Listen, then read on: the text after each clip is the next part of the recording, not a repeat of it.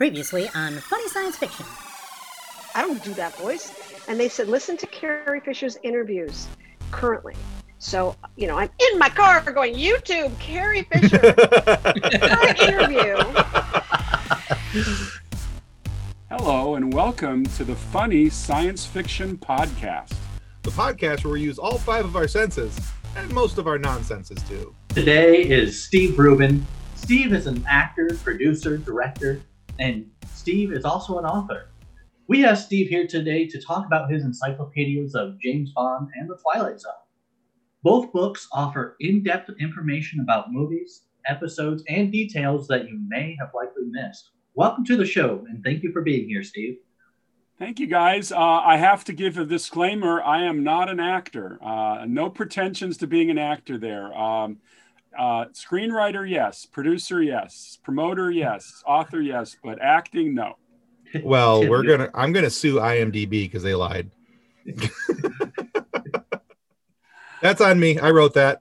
I blame IMDb though. No worries, no worries. I did act once. I played a school principal in a PSA. I was very good. Not too shabby if you do say so yourself, right? I feel like I remember that one. All right. So, Steve, thank you so much for being on the show. Actor or not, we're glad to have you. So, Bond. James Bond. That's perhaps the single most influential introduction in human history, in my opinion. That has been mimicked and imitated on and off the silver screen. It's been on TV. It's in books, whatever else. So, Steve Rubin, although you have several books about James Bond, what was the driving force behind the writing of a James Bond encyclopedia? Well, I've always been a huge fan. I got to go back to being 12 years old in my room. My father comes home from a business trip. He generally was reading Westerns, and I never wanted to read Westerns. I had no interest in reading Westerns. I liked watching Westerns, but I didn't like reading Westerns. One day he plopped a paperback on my desk, Goldfinger. I started to read this book. I was a junior high school student. We called them junior highs in those days, not middle schools. And I was immediately enthralled by Ian Fleming's writing. It had a tremendous influence on me for decades, but I think that as I became a writer, and you're always looking for subjects that Bond was it. I mean, you start writing about Bond. I started writing about Bond in 1977. So let's see, that's 44 years ago, and I'm still writing about Bond. So there are very few subjects you can continue to write about for 44 years. And when Contemporary Books of Chicago approached me in 1990 and said, we've had success with a Marilyn Monroe encyclopedia, we've had a success with an Elvis Presley encyclopedia, could you do a James Bond encyclopedia? Well, I had already done what was essentially the first behind-the-scenes history of James Bond. It was published in '81 called the James Bond Films, a behind-the-scenes history. So I had a ton of material, ton of interviews, and it's been an organic process ever since. Putting together the encyclopedia, and this is the 4th edition, is just fun. It's just a lot of fun, a lot of work, particularly in finding the photographs, because even though I'm very proud of my prose, when people crack open a James Bond encyclopedia, the first thing they look at are the illustrations. And I had to conduct a worldwide search. I believe that, because that'd be the first thing I would want to look at, because there's so much tied to James Bond that's just cool. The vehicles, the gadgets, everything else. So that makes sense to me. And that's kind of one of the things I personally love about James Bond is the mix of realism with the pinch of the unreal, because that's what it seems to be to us, the lay folk.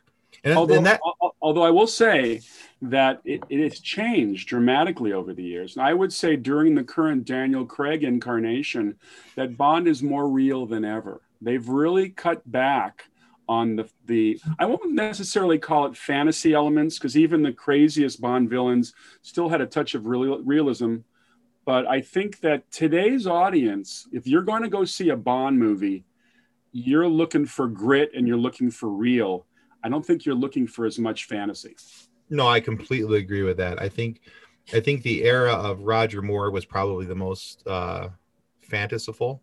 That's fanciful. Anyway, there's a word there that I probably should be using that I probably just screwed up. But Fantastical. let's use that one. Okay, so I like that one. Let's use that one. But I think the Roger Moore era was probably the most fantastical. And now you have, and I think the more of the realism kind of set in with the Pierce Brosnan movies, and then very much so Daniel Craig. Daniel Craig's movies have been almost like a pure grit. Oh yeah. And So, you have to look also at the competition. When Bond debuted in 1963 in the US, there was no competition. But today, you've got the Bourne series, sure. Mission Impossible, even the Kingsman series, which has a touch of the fantastical. You've got even the Fast and the Furious car chase movies. Yeah. You got to keep up with them. I think that there's a lot of imitators out there, and I think that it's getting tougher and tougher to produce a unique Bond movie. No, I agree with you. And like I said, I grew up though watching, of course, the Connery and the Roger Moore era. I really wasn't a fan of the Timothy Dalton's, movies. But one of the things I loved about Bond, like as I was saying earlier, was the pinch of real with the unreal, and it kind of reminds me in a way of, you mentioned fantasy, but science fiction. There's the gadgets, there's the cars, and with Roger Moore, there was space travel. So, in my opinion, James Bond is low-key sci-fi. So, in your opinion, what's a sci-fi universe that we might be able to see James Bond slip into as a character? That's a loaded question, because I think that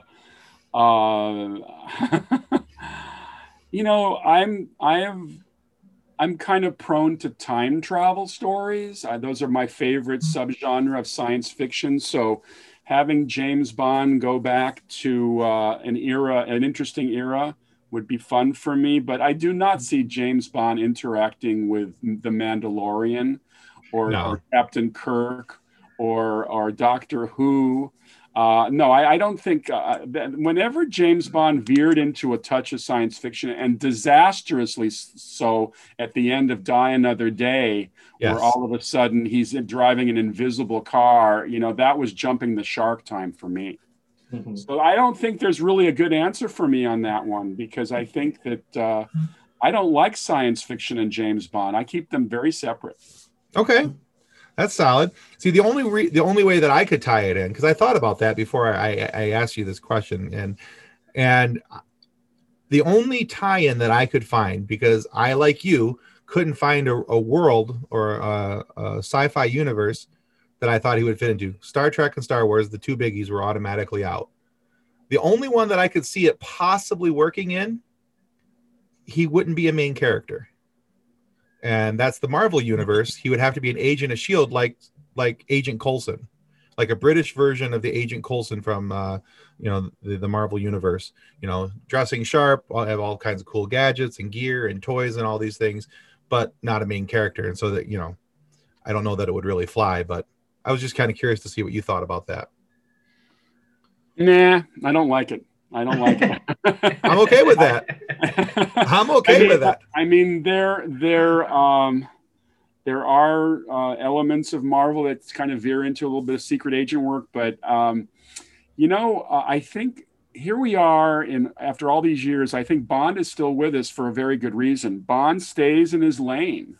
Basically, if you know what you're going to get when you get a James Bond movie, and one of the things that really is never really stated much is these are family movies. I mean, you never see naked women, entirely naked women. You never right. hear the F-bomb.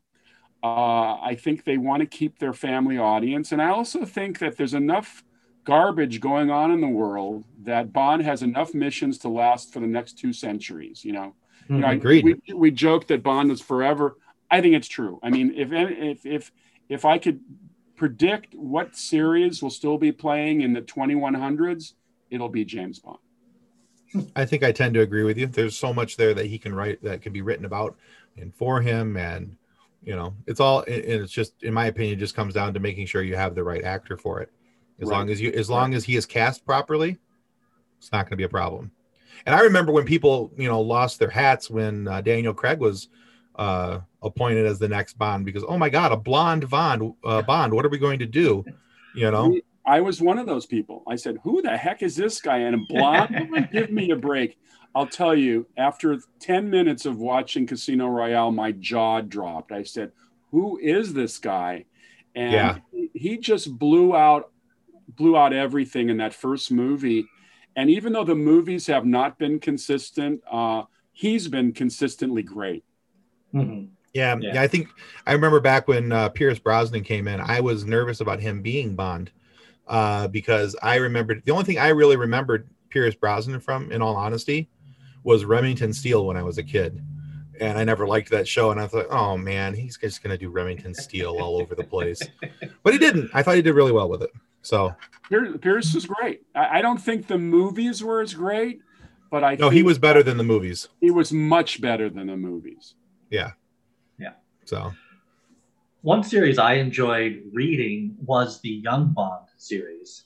It was like his adventures and like the villains that he came across before becoming like an official agent, and like how even as a teen he was clever and a little bit of a rebel.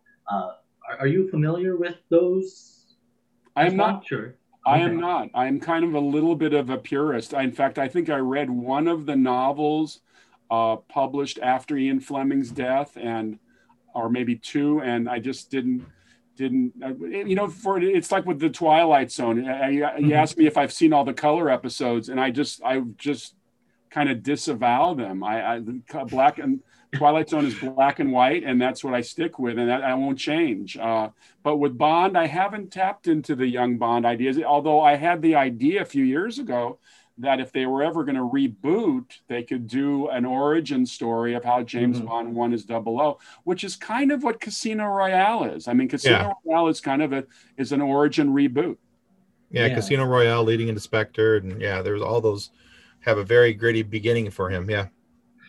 So what would be like another character that you would like to see turned into like a young adaptation of a character? That's a very good question. From the Bond series or anywhere? Anywhere, or even the Bond series, yeah. Our answer to that question is yes. Well, they did it well with Indiana Jones. I thought River Phoenix was wonderful in that part of the movie.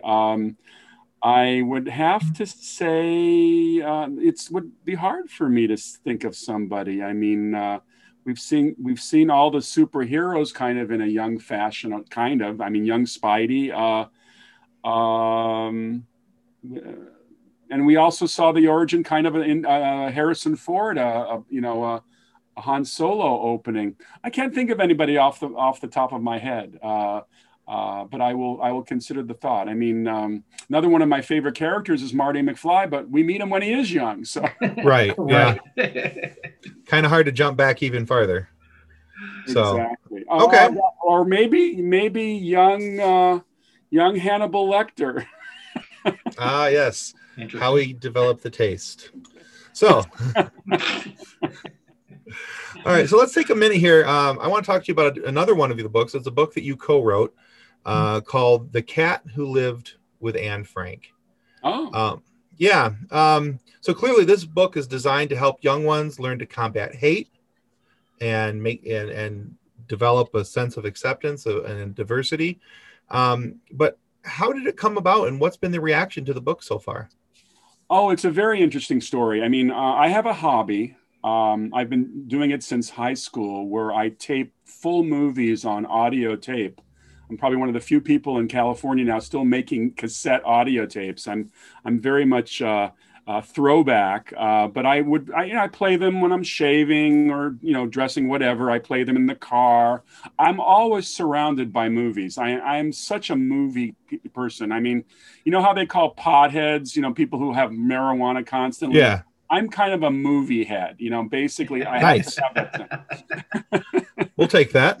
So one day I was playing the 1959 George Stevens film, The Diary of Anne Frank. And, I'd seen it several times. I mean, it's the classic story of the Jews hiding out in Amsterdam. And there's a scene in the movie where Mushi the cat goes running through, and they're chasing Mushi because they don't want him to make a lot of noise. And I said to myself, at that moment, what did the cat think of this weird situation of people tiptoeing around in the daytime and never going outside? So my friend David Miller, who's just a wonderful children's book writer, I mean, he's written scripts and he's done video games and stuff like that. David and I are just bonded. In fact, he hired me. He used to run the Criterion Collection, the outfit that makes the classic films on Laserdisc and now Blu-ray, and he hired me to do the first 3 James Bond movies on Laserdisc. So we had bonded then, literally, no pun intended. And I brought it to David, and he just loved the idea of making a children's book called The Cat Who Lived with Anne Frank, and telling the story of the attic from Mushi's point of view. It's actually inspired an animated feature we've written, which would take the story to the next step. We follow Mushi outside of the attic, and it becomes kind of a Lion King type animal story where Mushi joins the Dutch resistance against the Nazis. But in our story, metaphorically, it's the German Shepherds and the Rottweilers that are patrolling the canals. So it's a great big fantasy adventure film that we were out selling as we speak. But the book came out from Penguin, and they're very nice reviews, really nice reviews, and people have been buying it for their children to read. And it's kind of it's not your typical bedtime reading. It's not about little bunnies and cats and mice. It's more historical, but the reaction we have gotten is really good, because anything we can teach to young people about tolerance and anti-hate and racism is a good thing. And through the cat's eyes, we see the plight of the Franks and the Van Pelses as they struggle to survive. And we see a little bit of how Mushi might have viewed it. Oh, that's great. Yeah, I looked at the book a little bit with the illustrations, and I thought, very well illustrated, very cute. So you got a tie in there for the young ones, and I saw a couple pictures that you guys have posted online, and because we may have lightly stalked you on Twitter, and Sure. where you had posted some pictures of you guys taking it to schools and things like that. And I just wanted to say kudos to you guys for writing the book, B, to making sure it got in the hands of young ones. So I think that's an amazing thing. Well, thank you very much. And with a little luck, maybe we can get the movie going, because the movie is quite an adventure. Yeah, I would be interested in seeing that. So I think that'd be cool. So we do need to take a minute here to discuss another one of your encyclopedias. That is, of course, the Twilight Zone Encyclopedia. So through the writing of this book, you talk about the episodes, the writers, actors, and so forth. What is your favorite story that you stumbled upon about the Twilight Zone that you can share with our listeners? That's a very good question. I actually have a couple of different ways to answer that. I'll give you a story that you could actually play the Twilight Zone theme in the background while I'm telling it, because part of my research was developing a very good relationship with Rod Serling's widow, Carol. And one day I was over at Carol's, because she would give me access to photographs and filings, all of the contracts, so I could actually tell you how much an actor made in an episode. And one day I was asking her about Rod's kind of work methodology. How did he work? What were some of his influences? And she said, well, you should take a look at this book. So she hands me a book off the shelf, and it's a bound copy. It was published. It's a lot of his live TV shows from the live TV era, where he first made a great impact with shows like Patterns and Requiem for a Heavyweight. So she says, take that home. The preface answers all your questions. So I brought it home. I held it very tenderly in my hand. It was Rod's personal copy. I put it on my desk, and I think I had to go to a dinner or something, so I had to come back to my desk to look at my book. I was really looking forward to it. It had vanished. It had completely vanished into thin air. Nobody broke into the house. There was no earthquake that had bounced into a trash can. I looked for that book for 3 days, and I never found it again. That was probably 5-6 years ago. That is definitely a Twilight Zone type moment. But I'll give you another one. 2.5 years ago, I went to a Twilight Zone symposium in Binghamton, New York, where Rod grew up. They had all these panels and discussions, and I got to sell some books there. One of the guys I was hanging out with Nick, and I'll remember his name in a second, who knew the neighborhood very well, took me to Rod Serling's house because I wanted to take a photograph in front of the house that Rod Serling grew up in. And we took it. The lady came out who owns the house, offered to take a picture of us standing in front of the house, which is great.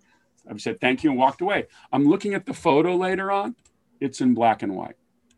Now, you can't create a black and white photo on an iPhone unless you actually, set it for black and white photo. Can you explain that? That's weird. It was weird. But getting back to the book, there are a lot of great Twilight Zone stories I learned. I think, let's see. I think it was Cliff Robertson was coming out to be in one of his 2 episodes. It was either The Dummy, where he plays the ventriloquist, or it was the one where he's the Western, person leading the wagon train for the time travel episode, 30 yards over the rim, 100 yards over the rim. And apparently he was kind of squawking. They wanted him in on a Friday. They weren't going to shoot him till Monday. He kind of stood his ground, would not fly out on the day they wanted. The plane he was scheduled to fly out on flew into the Hudson, and everybody on board was killed. So I thought that was quite something for Cliff Robertson. And then Cliff Robertson also said in an interview that when the 9/11 disaster took place in New York City, he was flying his private plane over the city at that point, and he was right near all of that. So that was interesting. Very interesting. I also learned that Bob Cummings, who stars in the first episode of season 2 about the B-25 plane in the desert, that his godfather was Orville Wright. And that's cool. And Cummings, who's playing the bomber pilot of a B-25 World War II bomber, had one of the first private plane licenses in the United States. So in digging down into these people's lives and learning something about them was interesting. I also discovered that some of the people had some rather dark endings. One of my favorite episodes, which was a challenging episode because Paul Douglas, who played the baseball manager in the Mighty Casey episode, which was the baseball episode. Yeah. He died. He was dying throughout his episode. And when they looked at the footage at the end of the footage, after the end of the show, he looked awful. So they decided they had to reshoot it. And that's why Jack Warden was brought in to play the manager of the Hoboken Zephyrs. But the actor who played Casey, the baseball pitcher, who actually turns out to be a robot, he was involved in a manslaughter or some kind of altercation and ended up going to prison. Wow. He may still be in prison as far as I know. So there were some stories like that. And then Gig Young, who was in one of my favorite episodes, Walking Distance, where he plays the burnt out advertising executive who takes his car into the shop and then walks down the road to his hometown.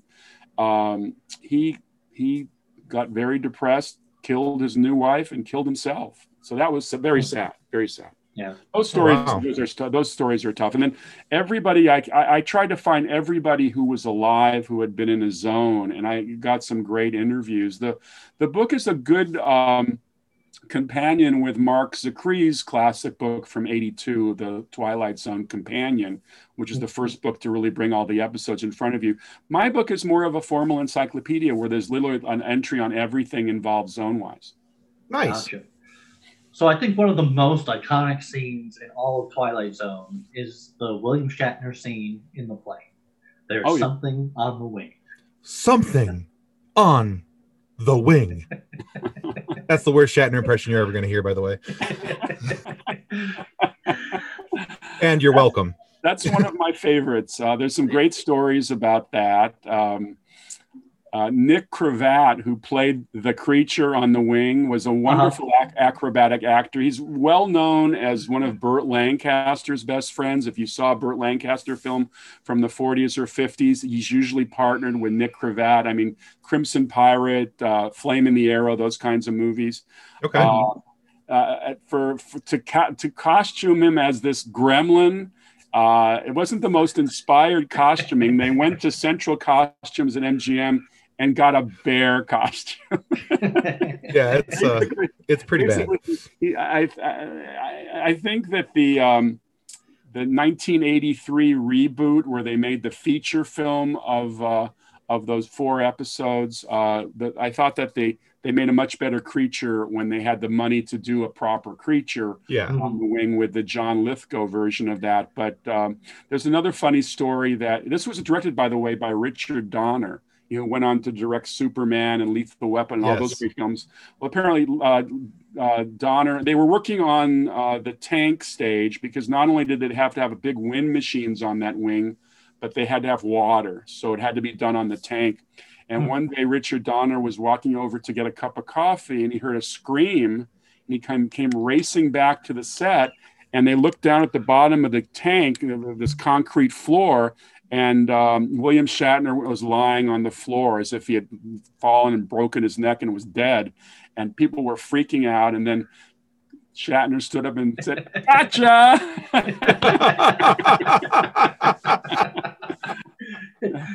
Moments like that can be a little crazy.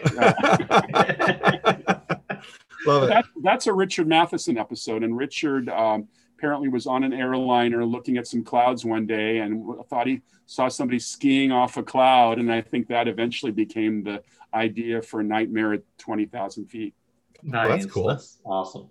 So what are some other iconic characters like William Shatner that became famous that we may not have known of in the Twilight series? Oh, sure. Well, Robert Redford, who had already made some live TV performances. In fact, he had starred in Rod's Holocaust drama, In the Presence of Mine Enemies, playing a young Nazi. So he comes into the episode, and after watching, there's 156 episodes, so sometimes I forget the title of it, but this is the episode where the old lady's living in this condemned building, and she gets a knock on the door, and she's very fearful about the angel of death, and it's just a New York City policeman played by Robert Redford, and it's a great episode. And I think Redford, I mean, in the history of Hollywood, is there a better looking actor when he first started out? I mean, Redford was the poster boy for poster boys.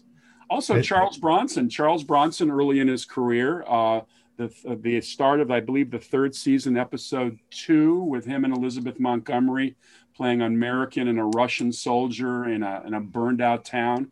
That was a cool episode. And we didn't really know much about Bronson at that time. I mean, he'd done some films, but this is pre The Magnificent Seven, pre The Great Escape. Okay.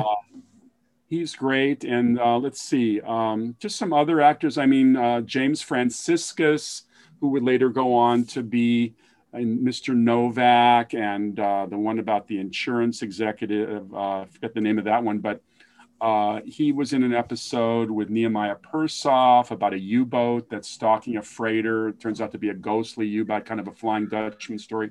They're wonderful actors all over the place. But not only do I do the lead actors, but I also, in my encyclopedia, talk about some of the supporting players who really made those episodes great. And I still, to this day, maintain that in the history of television, there has never been a better cast show than The Twilight Zone. Yeah. All right, cool. So let's go back to James Bond for a moment, and let's talk vehicles. Now, in every movie, James Bond, he's the premise of the gentleman spy, always has the coolest of cars to drive around. Always has, I mean, if it's the coolest new thing on the block, James Bond has it and it's tricked out.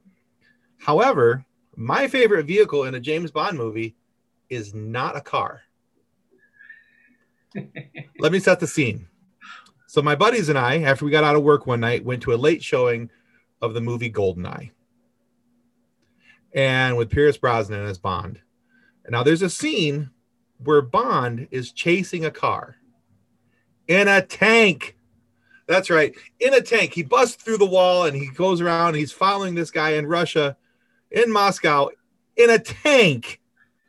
Now, there weren't many people in the theater, thankfully, because I probably would have been thrown out because I was yelling at the screen, I want a tank! Give me Bond's tank!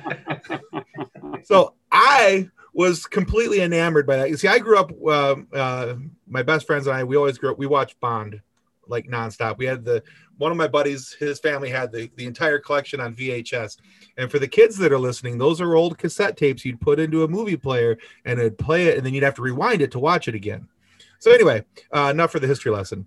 But so Steve, for you, was there a favorite Bond vehicle that that would have made you yell at the screen? Maybe you did yell at the screen, or as a civilized human being, is it just one that you wanted really badly? Well, I think I could hit the button for Goldfinger on most of those favorite moments, except for Bond girls. My favorite Bond girl is Claudine Auger from Thunderball. She played Domino. Oh yeah. Yeah, she's just the hottest hottie. But car-wise, the Aston Martin, I still remember sitting in the Grauman's Chinese Theater in Hollywood, which is, by the way, a theater we did not go regularly. I think for Goldfinger, that Christmas '64, that was the thing to do, go up to Grauman's and see Bond. When Q introduces the Aston Martin DB5, it's, it just sends a chill up your spine. Oh my God, look at that car. And then his explanation of the various devices was just so cool. I mean, in those days, Bond was doing things that nobody did. I mean, there was the definition of cool. And I always remember the final moment. He says, Q says, now pay attention to this. There's a little red button, and if you push it, it'll engage and fire it passions your ejector seat. And Sean Connery looks at him and says, the ejector seat, you're joking. And Q says, I never joke about my work. But the Aston Martin has kind of become the iconic Bond car, and it's come back through in the Daniel Craig series. It's kind of it's kind of a quaint car now when you look at the more modern Aston Martins, etc. But I'll tell you, I think probably toy-wise, the original was a big collectible for years, and nothing has quite done the same for it. I mean, I admire the new Aston Martins; they're very, very nice, but just something, the impact of that car, with the revolving number plates, the bulletproof screens, the machine guns, the oil slick, the smoke screen. Yeah, no, it was just very cool. I mean, everything Bondy in those days, the gadgets, they were selling the briefcase from Russia with Love with the folding rifle. And they had, there was a funny story about Thunderball. If you recall, in Thunderball, Q gives him a rebreather, a little device he puts in his mouth with little tanks on it, and good for 4 minutes, which Bond uses quite a bit because it fits into a convenient pocket. And of course, Bond has a convenient pocket. And apparently when Thunderball came out, the British Navy sent somebody to get in touch with the art department because they wanted to supply their underwater troops with that rebreather. And they had to be informed, sorry, it's just a prop. It doesn't really exist. That's great. That's great. Well, Steve, we have very much enjoyed this conversation. And as we come to the conclusion of it, one of the things we like to do with each of our guests before we let you get out of here is we want to play a quiz with you. Okay. Now, this is going to be a 100% James Bond centered quiz. We're going to test your knowledge since wrote the whole encyclopedia and such. Please don't ask me the caliber of guns or nope. No, that's a toughie. And what's the other area? Well, license plate numbers have always been not a good thing. No, we're good there. We're not going to ask you either of those questions. Start easy and work your way up, or I make no promises. Okay, all right. I'm ready. I'm a big Jeopardy watcher, so I'll pretend I'm on Jeopardy. All right, cool. Now, here's the thing, though. There's 5 questions. If you get 3 of them right, we're going to send you one of our Red Shirt Widows and Orphans coffee mugs. Okay? I love it. That's great. That's fabulous. If you get all 5 right, actually, if you get 4 out of 5 right, we're going to send you the mug, and we'll send you this book, which is Drayton Allen's book. Drayton Allen is the founder of our funny science fiction group. He's an author, and he wrote that book. It's kind of got a little bit of a Star Trek lean to it, which is, of course, where the red shirts comes from. So now, of course, there has to be a consequence if you don't get at least 3 right. The consequence is we take a picture of your face, we make a meme out of you, we post it to our group. Do you agree with these terms and conditions, sir? I agree. I'm going to jump into it full frontal. All right, do it. All right, Nick, hit him up. What was the name of the estate that Ian Fleming wrote the James Bond books at? And these are multiple choice, by the way. I forgot to tell you that. Yeah, it was either Fleming Acres, Goldeneye, or Moonraker, and you got it. Oh, did he say Goldeneye? I didn't hear him. Yeah, he said it like right after I. Oh, well. This might not be as difficult as I thought it was going to be. All right, you might just go 5 for 5. All right, so in which book was James Bond killed? Was it Thunderball, Dr. No, or From Russia with Love? I would say From Russia with Love. Correct. Yeah. Dr. No, he was brought back to life. Right. People don't realize, by the way, that Fleming was so upset with his book sales, he killed off Bond and From Russia with Love and was not going to pick up the pen again. Raymond Chandler, the great American detective thriller author, who was a good friend of Fleming's, told him to keep it going. And that's why he's brought back in Dr. No. Oh, interesting. That's cool. So who was the first actor to play James Bond? Barry Nelson on TV, 1954. Wow. All right. Man, I thought that was going to... My favorite part about that one is that he wasn't even James Bond in that. He was Jimmy Bond because he was an American. Card sense, Jimmy Bond. That's right. All right. Well, that, sir, earned you a coffee mug, so you get that. All right. So which Bond film has won the most Academy Awards? The Man with a Golden Gun, Skyfall, or Dr. No? Skyfall. That's right. 5 of them, in fact. In 2012. So that gives you the coffee mug, and Nick will show you your other prize because he has it right there, the book. You get them both. So hang on, after we're all done here, we'll get your mailing address and all that fun stuff so we can send those off to you. And to see if you can go 5 for 5. Just for Nick, funsies. This is for funsies at this point, yes. Who is the only actor to drop a knee during the gun barrel opening sequence? Was it David Niven, Barry Nelson, or George Lazenby? I'm going to say George Lazenby. Yes. That's correct. And fun fact, all of these actors only played Bond once. All right, I have one more question. I'm going to throw it at you because you hit all these other ones. So if you could get those, you'll get... I have confidence that you'll get this. Who played Bond more often? Was it Sean Connery or Roger Moore? It's a tie. They both did 7. Yeah, dang, you're good at this.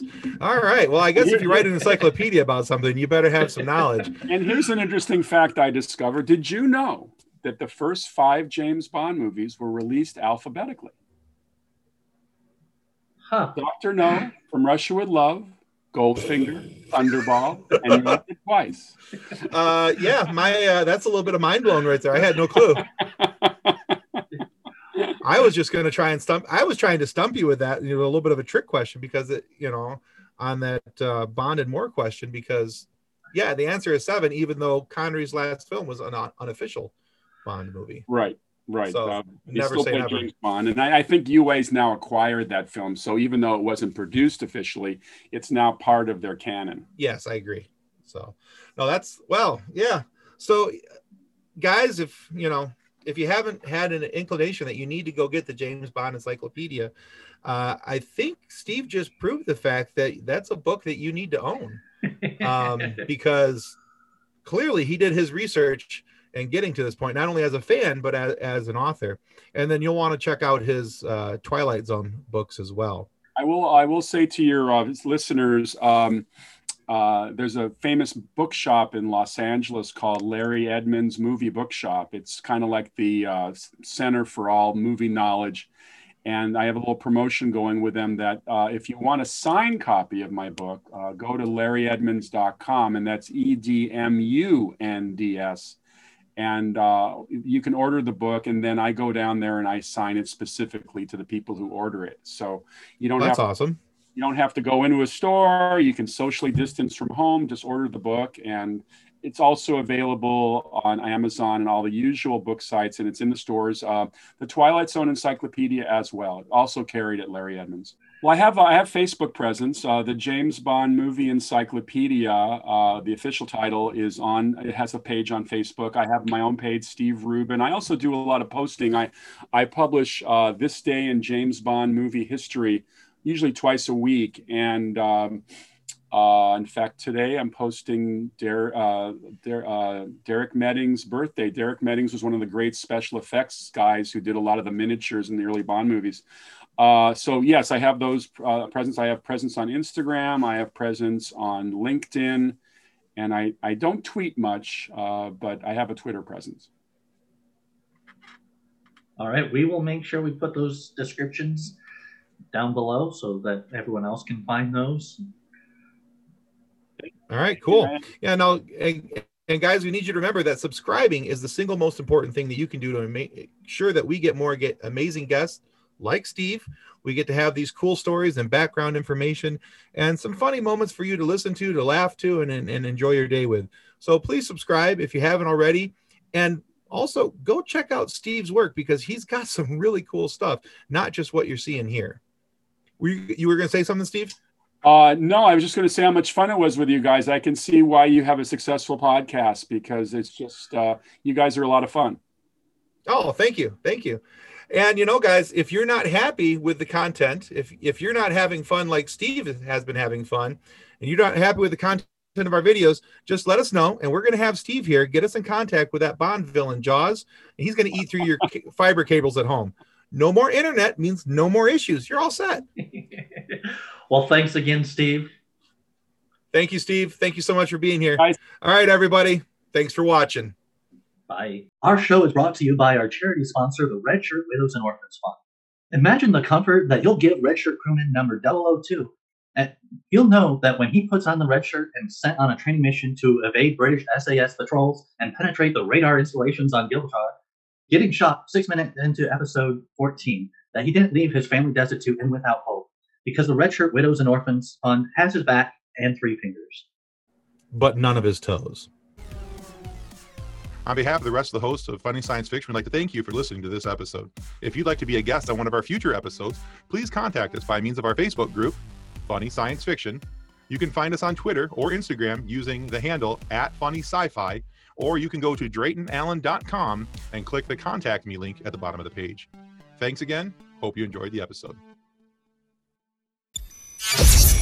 Copyright 2020 by Drayton Allen. Original music by Jordan Michaels. Reference to any specific product or entity mentioned in this podcast does not constitute an endorsement or recommendation of or by Funny Science Fiction or its sponsors.